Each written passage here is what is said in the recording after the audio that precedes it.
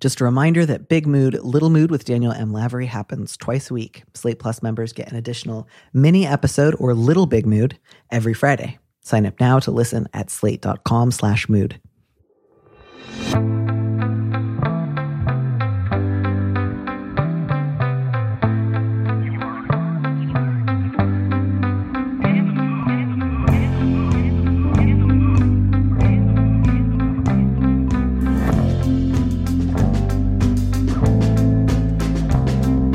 Hello and welcome back to Big Mood, Little Mood. I'm your host, Danny Lavery, and with me in the studio this week is Ben Miller, a historian and co-host of the podcast Bad Gays, along with Hugh Lemmy.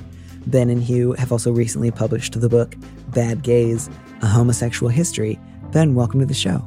Thank you so much. And our book, I should say, is now available for pre-order in paperback. And if you pre-order it, you get a free ebook right away, which is very exciting. That's everything. I'm very excited. I hope we can churn out some more Bad Gays by the end of this episode. And as you know, enjoy listening to Bad Gays very much. So it's also a real delight to be doing a podcast with someone whose podcast I regularly listen to, which is not a common occurrence. It is nice to be on a podcast that I regularly listen to, which is also not a common occurrence. And also, I should say, Danny gave us some of the most constructive and really deep feedback we've ever had. And we had some really good conversations. And I think what we've done since has been really informed by those conversations. And so thank you for not only being a listener, but also being someone who, like actually a number of people that has frankly astonished and moved me, being not just a listener, but someone who actually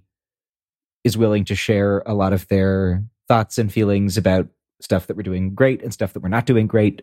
That's really shaped the show and the whole project. So, well, to that, I can only say, aw shucks, because I get real folksy when I feel abashed. But also that means a great deal to hear because, you know, as I'm sure you know, it is often very easy to either say something sort of dismissive about someone you don't know who has said something you disagree with, or to praise your friends.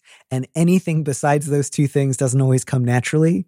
And so genuinely something that I appreciated about that conversation was a real opportunity to speak carefully and rigorously with people I admired and respected and have a really useful, productive conversation. But what's better than that when you put it that way? I mean... You know, but I think I'm very, for all that I don't want to say, like, it's too easy to criticize on social media nowadays. I do think for me, at least, it's often very easy to just like lie back and bitch about something in the far distance, or to then totally turn off any critical thinking for people I care about and say like, you're a genius, you're the best, you're God in his heaven.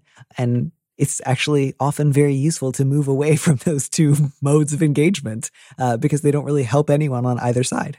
Moving away from those two modes of engagement is also what Bad Gays is all about, kind of. I mean, we're looking at people who are, our brief is evil and complicated queer people in history, which sometimes we're really on that evil spectrum. You know, sometimes it's someone like Ernst Röhm, who is one of the first openly gay politicians, but also literally a founding member of the Nazi Party, right? Not particularly looking for redemption there, but oftentimes it's people who are genuinely quite complicated, and we are trying to have a kind of more interesting and more grown-up and more useful conversation about queer public history than either your faves are problematic or here's your top 10 list of Pride Month heroes. Exactly. Because those two modes, as you just said, are not always the most useful. And I think especially in a heated discursive moment that is a heated discursive moment for really good reasons.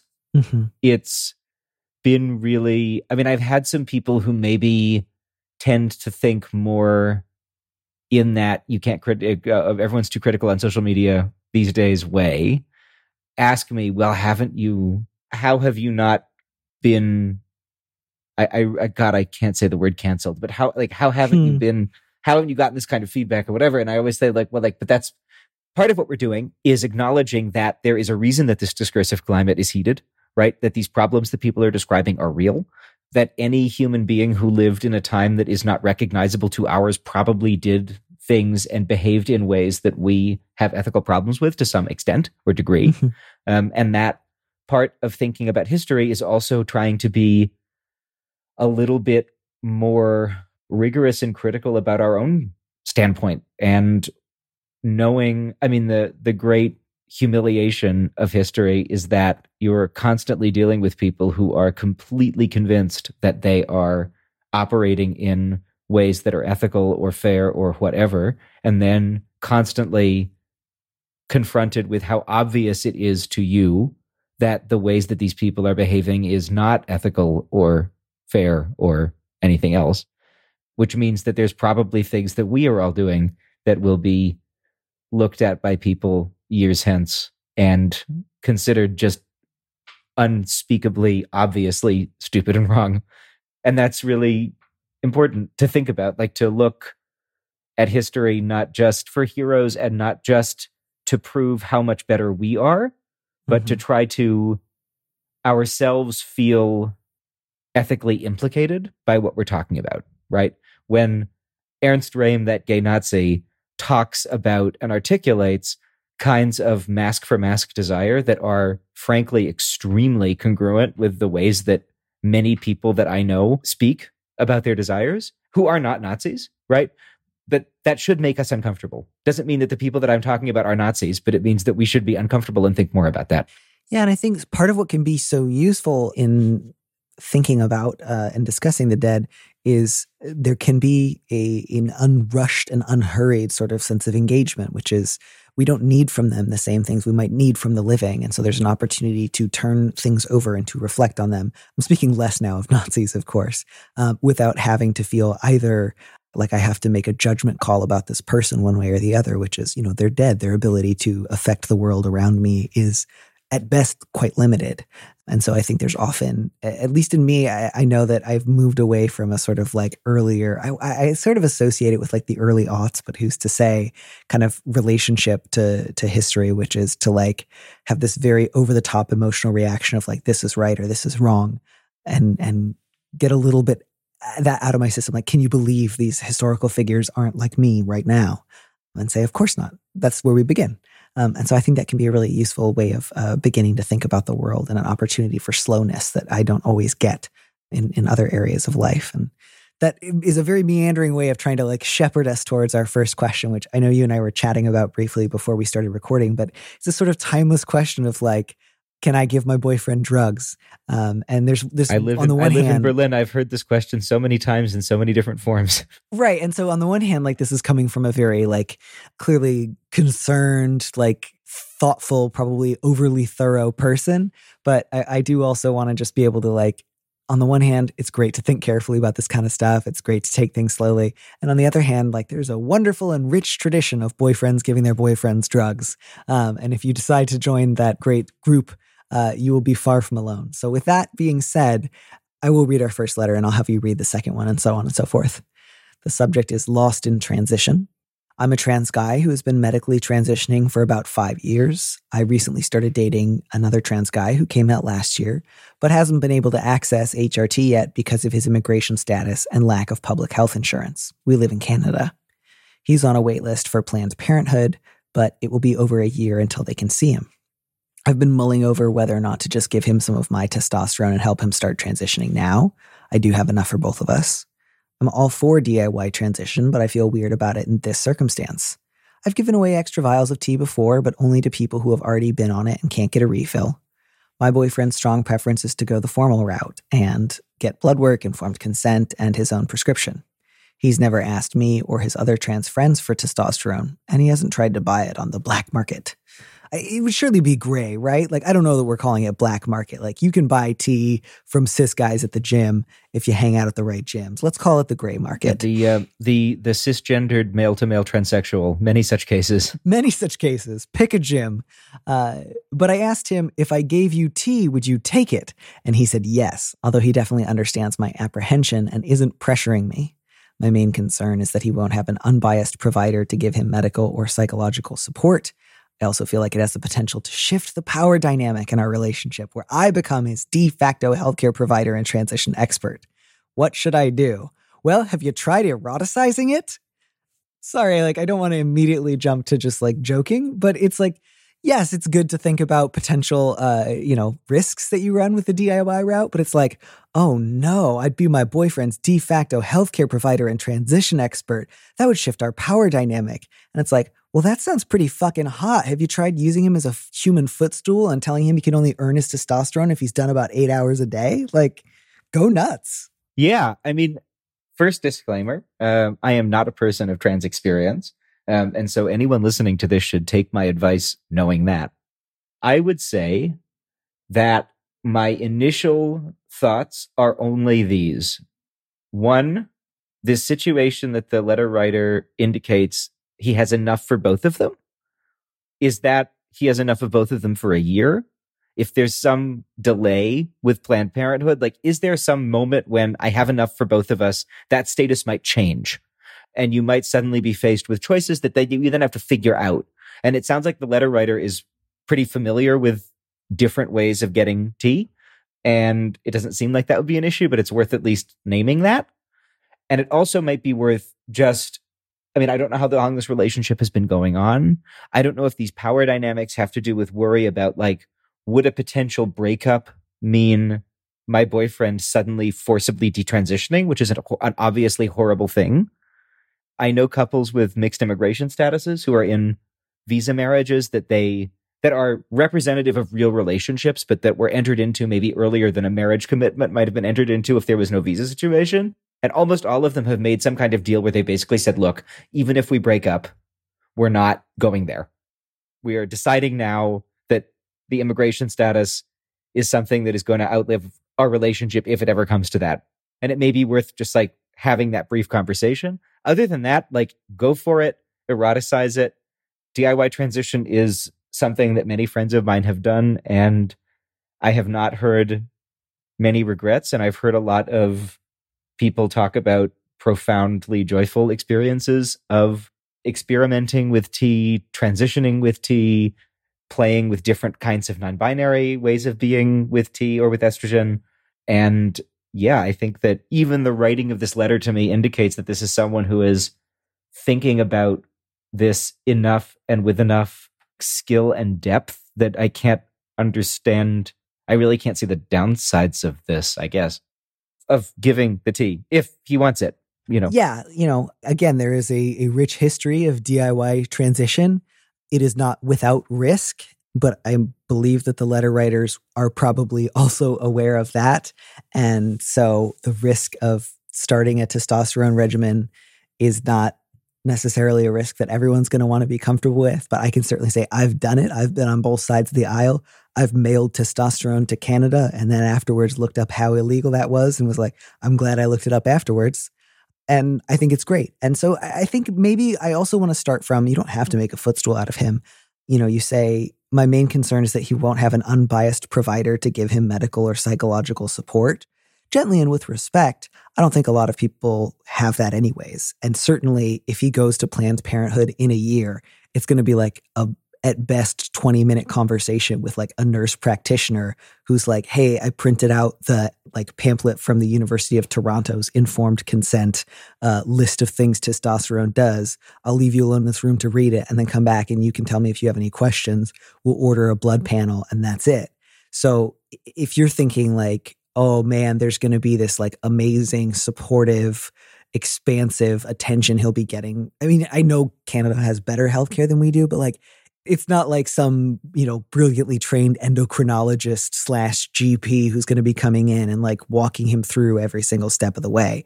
It's going to be somebody who has like 8 other appointments to see that day and hands you that pamphlet from the University of Toronto. Like, it's stuff you can absolutely access on your own. So you're in kind of a nice position because, as you say, your boyfriend sounds like willing to wait a year. He's not like, man, if I can't access testosterone right now, I'm just absolutely going to lose it. So by all means, I think, Ben, what you said earlier is good to bear in mind. Maybe you have enough now, but if in a few months, you were having trouble getting a refill of your own, or there was like any sort of difficulty with your prescription, that could potentially change. And in that position, it might be difficult. Again, that's just like on the list of possible risks. So I would encourage you to talk it over with one or two other friends outside of your relationship. And then if you are going to do it, maybe consider just like setting aside a supply for him that would get him through the next year and just give it to him. And like that way you're not like dosing it out every couple of weeks. And then that doesn't give you the option of like, oh man, if we break up and I have a bunch of tea, but I don't really want to see him, it's like he's already got it. It's not a big deal. But again, that sort of assumes you've got a bigger stockpile of it than I imagine you do have. So maybe that doesn't even make a lot of sense. But basically, I would say you can do it. You certainly don't have to. If you decide to, I would encourage you to Google Erin's Informed Consent Map. That's Erin, ERIN, and that's like a list of all the informed consent clinics. It's like a working map. You might, if you're close to the American border, want to try popping into an American Planned Parenthood and seeing if you can get a walk-in appointment. I would also encourage you to check out DIYHRT.wiki. That's DIYHRT.wiki/transmask. And there's a sort of like basic descriptor of like a dosing table for traditional initial doses for testosterone, depending on whether you're using cypionate or enthonate. I always say that messed up. And then there's also, I would encourage you to look up like informed consent guides from either the University of Toronto or I think Vancouver also has one out. You can also just Google hormone guide, FTMs. There's usually a couple of like freely shared PDFs. There's one from Boston University. There's one from UCSF. It's an overview of what you can expect from masculinizing hormone therapy, potential risks. You can also, if you have to, order a blood panel yourself. Like you can go to your GP and say, I want to get my testosterone levels checked. I want to get my lipids checked. I want to get a metabolic panel. Those are usually the things that they call for when you start hormones. And again, look into what are potential risks that we should be aware of and are we willing to take those risks? And then go from there. But, sorry, this was a very long way of saying like, yeah, do drugs. Yeah. I mean, I don't think it was long-winded at all because you were also giving vast quantities of informed and useful resources that contain a lot of the medical knowledge that I certainly don't have the expertise in. The only place we're looking back over the letter, I even have something resembling a second thought is this phrasing, he's never asked me or his other trans friends for tea, and he hasn't tried to buy it on the black market, but I asked if I gave it to you, would you take it? The writer asked. And this is not to say, I think it's pretty obvious or should be obvious from a trans affirming place that if two trans people are in a relationship with each other, they're going to discuss in a supportive and encouraging way different kinds of transition. But just to make sure that starting this DIY is something that he really wants and doesn't feel as though he not needs to, but just making sure that it's something that he really, really wants to do in the DIY way, even though it's quite clear that it's something that he wants to do, period. And then, yeah, go for it. I'm too much of a historian not to say this, but I'm really looking forward to people listening to the show may know who Jules Gill Peterson is. I know you know Jules Gill Peterson, but she is I think one of the smartest historians working and is a trans historian of trans history and is working on a project about the history of DIY transition and has had some really smart things to say about that in writing and is just, if there was anybody who was listening who wasn't so familiar with the conversation about DIY transition and like its history and why it's a thing and how people think about it, I think she's a really good place to start reading because she's really smart and a really good writer and has really brilliant, informed things to say about the history of trans healthcare, both in and out of clinics. Yeah, and to that end, I would also recommend, I think The Independent last year ran an interview with one of the women who used to run the Orky Barn. I imagine if they're in the sort of like Pacific area of Canada, the letter writers might be already aware of the Orchiectomy Barn that ran between 2004 2006 in the American Pacific Northwest. And it was just some trans women running a DIY orchiectomy surgery out of a barn. And so that's a fascinating, fabulous story to check out. She also talked about it on the podcast Totally Trans back in 2020. There's an interesting history. But yeah, I mean, I just like hormonal transition is pretty common at this point. It's pretty like well understood. The risks are there, but they're not as high as many other DIY hormonal things that people might choose to do or drugs that people might choose to do. And I think it's absolutely a viable option. Absolutely, as Ben, you were saying, check in with your boyfriend. If he's genuinely like, I'd rather wait a year, that's fine. But there's no reason he should have to, frankly. And like the information's out there. Right. And also the history of healthcare in any kind of minoritized or marginalized group is full of DIY, right? Like many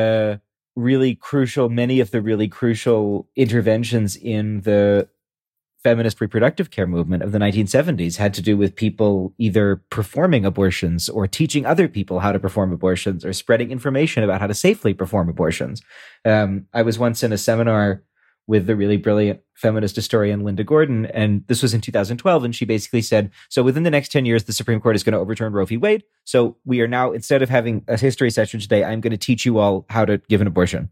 I still have my notes, but it was really, her point was basically like, there has always been a history of these necessary and important medical procedures, which have risks like other medical procedures, but many of them can be done in an informed way and in a way that is often better than doing nothing by people who are not professionals. And to say that and to advocate for that and to talk about how people have done that is not to say that people shouldn't have access to healthcare professionals to give them all different kinds of supportive and affirming and informed care. But it is to say that we don't live in that world. And there are matters that we have to take into our own hands sometimes. And there are ways of doing that that are not impossible. Yeah, it's not the same as like driving down the freeway at 80 miles an hour without a seatbelt on. Right, or without a license, or performing open heart surgery at home, right, which is not something that I would suggest anyone try. But many of these things are not at that degree of difficulty and are things that people can and should be doing if that's what makes sense for them and if they understand what's going on. And it really seems like these people do. My last suggestion, letter writer, would be on that one website I had mentioned, DIYHRT.wiki. They also have a link to different injection supplies specifically in Canada, and most of them go to lifesupply.ca. So that's where you could also pick up extra syringes, drawing and injecting needles.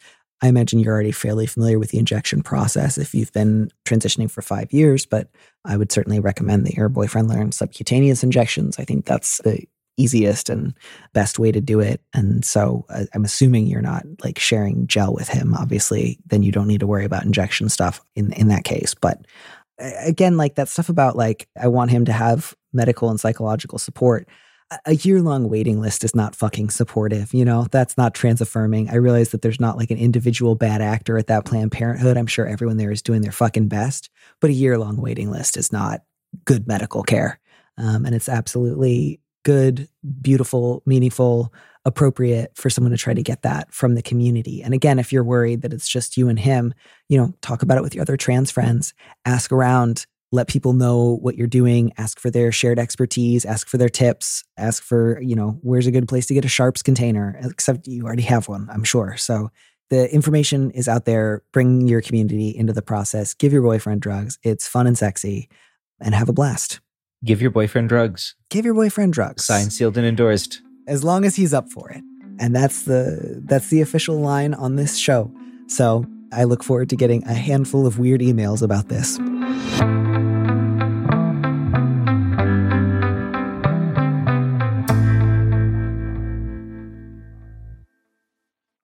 Ben, would you mind reading our second letter?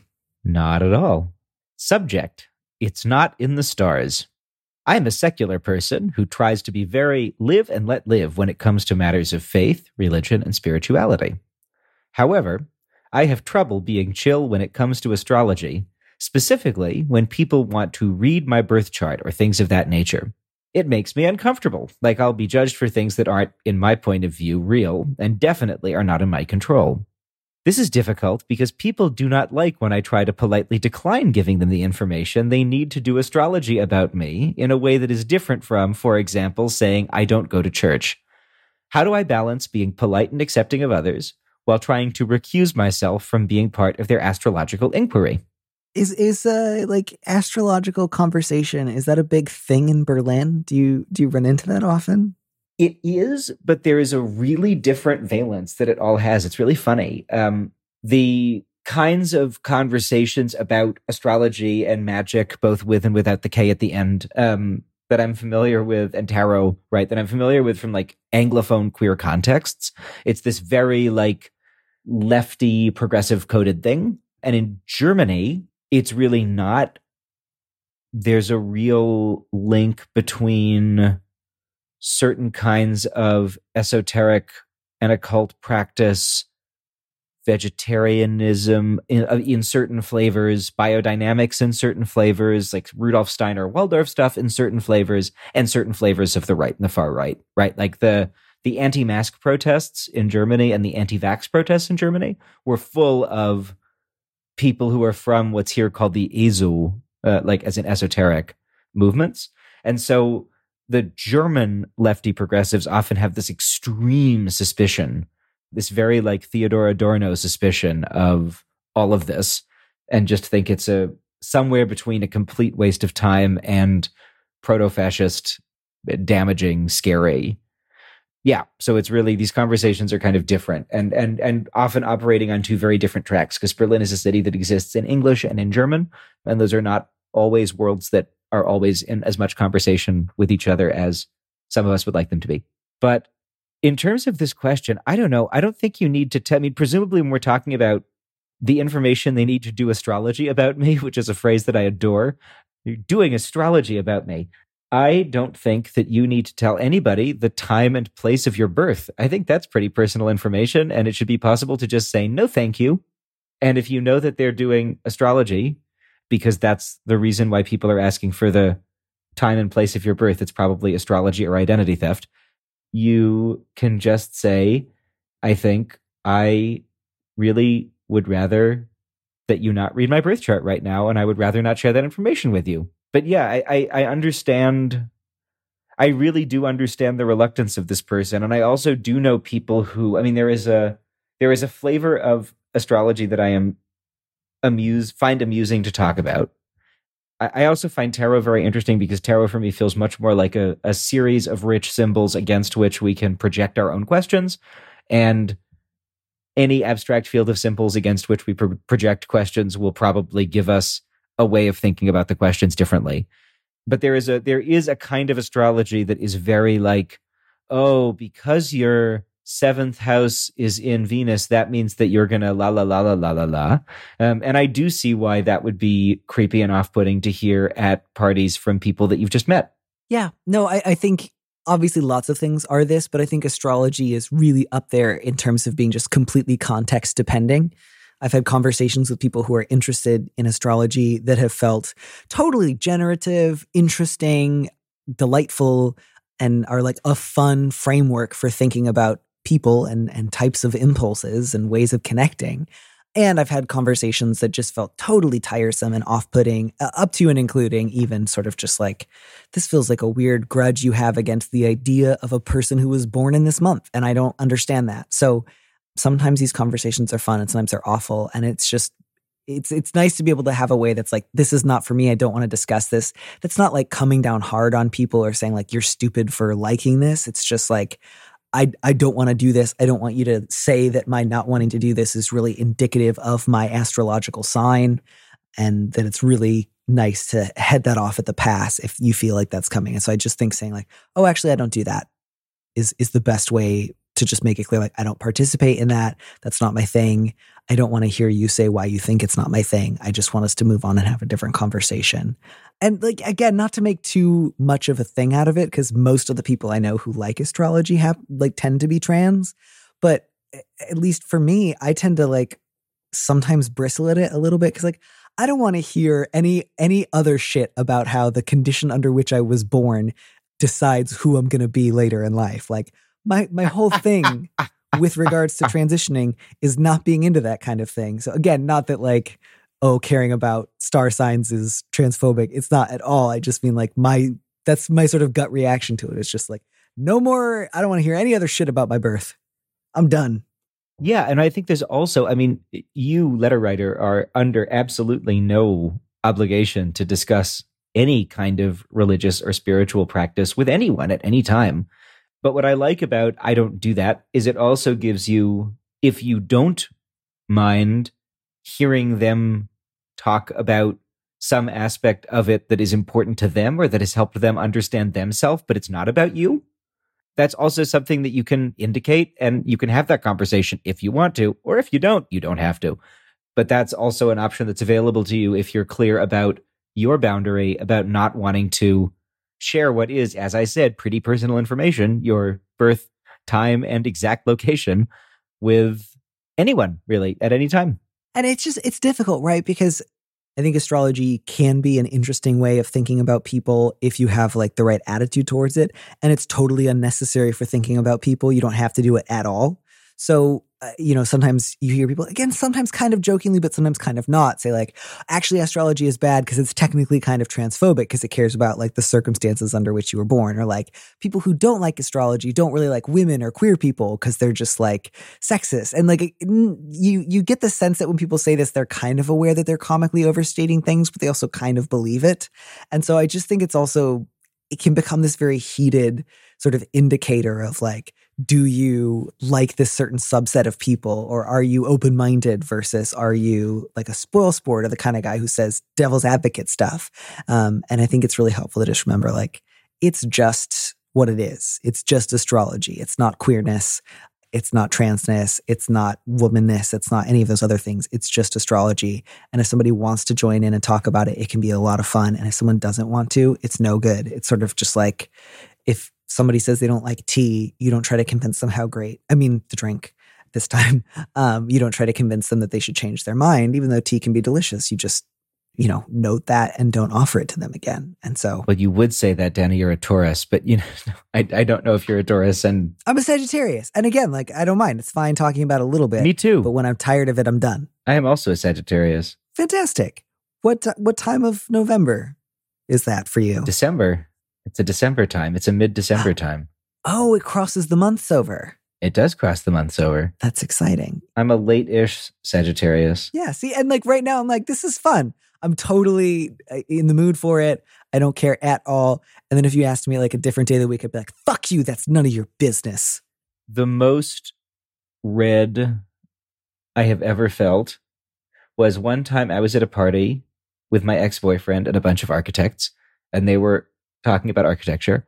And I am not an architect, so my contributions to this conversation were limited. And the person who hosted the party had a book of birthdays, and I opened up the book to my day, and the first sentence was, "You have realized that by sharing what seems to be personal information about yourself, you are able to create a cloud of squid ink that will forever disguise the real you from others." And I have not stopped thinking about that sentence ever since. That is really something. I slammed the book shut. I put it back on the shelf, and I'm still not over it. And someday that book, she will pay for what she did to me. That is the rudest anyone has ever been to me at a party, but also extremely accurate. That is incredible. I'll share another, not an astrology story, but a tarot story. My friend Sholem was once I'd pull his spread, and he looked at it and he said, "Oh, Ben, as always, the problem is your id and your desire to please." I mean, that's the other thing too, right? It's like you can always like implicate people in a way that makes them go, ugh, if you say something like, oh, you always want to please people and no one really knows how insecure you are. People will be like, oh my God, it's me. And it's like, yeah, that's humanity for the most part. Right. To be fair, this was I'm not like angry at Sholem for saying that. I just want to make that clear. Sholem is a lovely person, and it was accurate and deeper than that. But this is just to say that sometimes these conversations can be like suddenly extremely personal in ways that I think the casualness with which some of this stuff gets batted around in certain social scenes doesn't always acknowledge. And so it's nice even if you're the kind of person who likes to bat this stuff around, to just think like, if we weren't having this like queer people astrology tarot conversation, is this something I would say to this person? Like, are we friends like that? I think that's a big indicator, is like, if I feel like I'm with someone I know fairly well and I'm excited about the way that this can sort of like playfully introduce new kinds of like intimacy or guesswork, then it's really fun. And if it's with somebody I don't know very well yet and it feels like it's sort of slightly pushy or like an attempt to like blow past a few of the like mile signs on the road to intimacy, that's when I get suspicious and my hackles come up. Right, because getting to know people is a process for a reason. And that, I think, is it. I think that's just a really reasonable thing to say. Just stay pretty neutral about it. If somebody gets pushy, you can just do the sort of classic, like, why are you pushing this? And then they look a fool, and you can let them flounder because it's weird to be pushy about this, and you should just like stay calm and not give way. But I think that's it for this letter, for me at least. Ben, would you, as a close personal friend, be willing to tell me in advance some extra bad gay people who I might get on my ebook if I were to order the paperback copy right now? Yes, of course. I can also say that anyone who is interested in this book can go to badgayspod.com/book, and that's where they will find all the information about the book. But you can tell that I've been saying badgayspod.com/book into any microphone that anyone will put in front of me for the past year or so. Mm-hmm. The book came out last June, and it is half people that we have profiled on the show, and it is half people that we have never talked about on the show and probably won't for at least a good long time, because we want the book to be something that is different for people who have been the ones listening to us and supporting us throughout the show.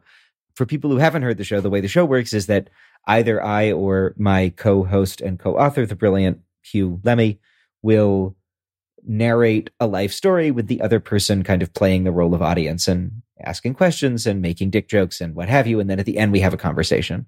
And the book, we wrote it in the same way, even though the book has one voice. So half of the profiles were written by Hugh and half of the profiles were written by me. And then we kind of went over them and took them back and forth and shaped them into this overarching narrative. And the great thing about the show is that on any given week, we can go anywhere we want, right? Sometimes we're with gay Nazis. Sometimes we're with Liberace. Sometimes we're with one of my personal favorites, Joe Carstairs, who was a probably non-binary, eccentric British-American oil heir who raced speedboats before retiring to a private island on the Bahamas that they ruled as a god king, accompanied by their life partner, who was a foot-tall leather doll named Lord Todd Wadley. I remember that episode distinctly. And the like deeply... Also, they had an affair with Marlene Dietrich. So just like Marlene Dietrich to Lord Todd Wadley the doll. It's a real step down. I mean, but Todd Wadley was like there with Dietrich also. So maybe it was a three-way relationship, like a poly relationship with Marlene Dietrich and a doll. You know, I wouldn't put it past old Joe. And the like deranged like 19th and 20th century history of like titled British transmasculinity that like if you look with just one eye and kind of squint can kind of look like a certain type of like progressive empowerment. And then with any other eye is just like the most horrifying degree of literal entitlement and like hideous nation building. And it's just very like, oh, I wish you weren't my cousins. Yeah. And yeah, so that's someone who's not in the book, who I just, when you asked me about the book. Oh, have you guys ever done Michael Dillon? Speaking of terrible titled British transmasculinity? No, we haven't, but tell me more about Michael Dillon because he's going on the list. At least the long list. Oh, you should. So he wrote a pamphlet on endocrinology in 1946.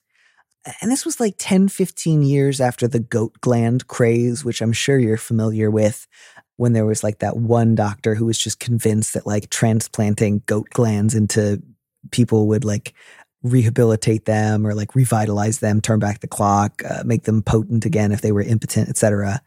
And then, yeah. And then later, Michael Dillon attempted to pursue like, I guess, a monk's career in different Buddhist communities in India, where he was like sometimes welcomed and sometimes put off, depending on how much he disclosed about his transition.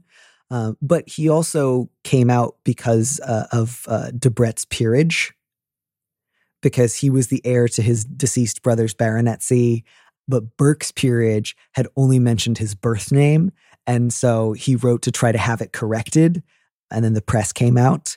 So there was sort of those elements. And then he was, I think, perhaps the first guy on record in the UK to get phalloplasty in like the early 40s. And then he also had a sort of like one-sided unrequited love affair with Roberta Cowell, who I don't know if you're familiar with her, but she was an early trans woman in the UK who also was sort of like an early surgery pioneer in that country. And he performed her orchiectomy and then like kept asking her out. And eventually she was like, stop fucking talking to me. So it's actually like, again, like in some ways it's this really like, wow, what a like beautiful like example of like T for T surgery. And then later it seems like he eventually like made such a pest of himself trying to like say like we should be in love that she was like, fuck off. And so you're like, but also he was like a boundary pushing creep. So there's similar elements of like complication here. But yeah, he's a fascinating figure. He wrote a sort of bog standard mid-century transition memoir that was eventually published in like 2017 that's like sort of awful but sort of fascinating too. I love mid-century transition memoir as a genre. It is one, absolutely. And yeah, so the great thing, that's an amazing story, and that's absolutely already on the long list. I added it to the long list while you were telling it. But the great thing about the show is that every week we get to go to a completely different place. And we do the show in seasons, and we try to make the seasons a mix of places and also a mix of tones, because sometimes you have to have incredibly serious conversations, and sometimes it's nice to have less serious conversations. The book, on the other hand, tells basically one story. And that story, as we say in the introduction, is the story of how the white gay man happened, like how that accumulation of identity categories around this particular way of having sex with people and loving people happened, and why that was a mistake and what we should do instead. And so the book kind of traces the trajectory of the white gay man through all of these different systems of capital accumulation and colonialism. And if that sounds extremely academic and rigorous, it is a book with a lot of footnotes, but it's also a book with a lot of dick jokes, and a book that is designed to try to have conversations that were, I think, already happening. Not I think, I know, were already happening in a lot of academic and activist places, and really rich conversations, and the kinds of conversations that you and I really liked having. But often when they were having in print, were happening in ways that really led with big D discourse and theory. And we wanted to lead with biography and dick jokes, because that's always more fun. Ben, I'm so glad that briefly today you found yourself here with us, and I'm very much looking forward to the next season of Bad Gays. Yeah, so we just finished up our 6th season, which means that there are now, terrifyingly enough, almost 70 hours of Bad Gays out there in various forms.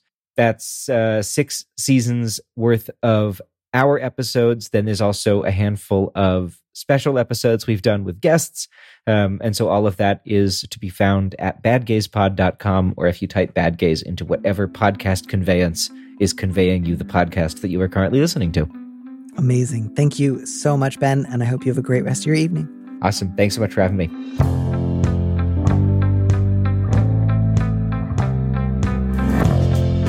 Thanks for joining us on Big Mood, Little Mood with me, Danny Lavery.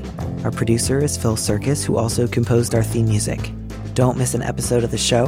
Head to slate.com/mood to sign up to subscribe, or hit the subscribe button on whatever platform you're using right now. Thanks. Also, please leave us a review on Apple Podcasts. We'd love to know what you think. If you want more Big Mood, Little Mood, you should join Slate Plus, Slate's membership program. Members get an extra episode of Big Mood, Little Mood every Friday, and you'll get to hear more advice or conversations with our guest. And as a Slate Plus member, you'll also be supporting the show. Go to slate.com/mood plus to sign up. It's just $15 for your first 3 months. If you'd like me to read your letter on the show, maybe you need a little advice, maybe you need some big advice, head to slate.com/mood to find our Big Mood, Little Mood listener question form, or find a link in the description on the platform you're using right now. Thanks for listening.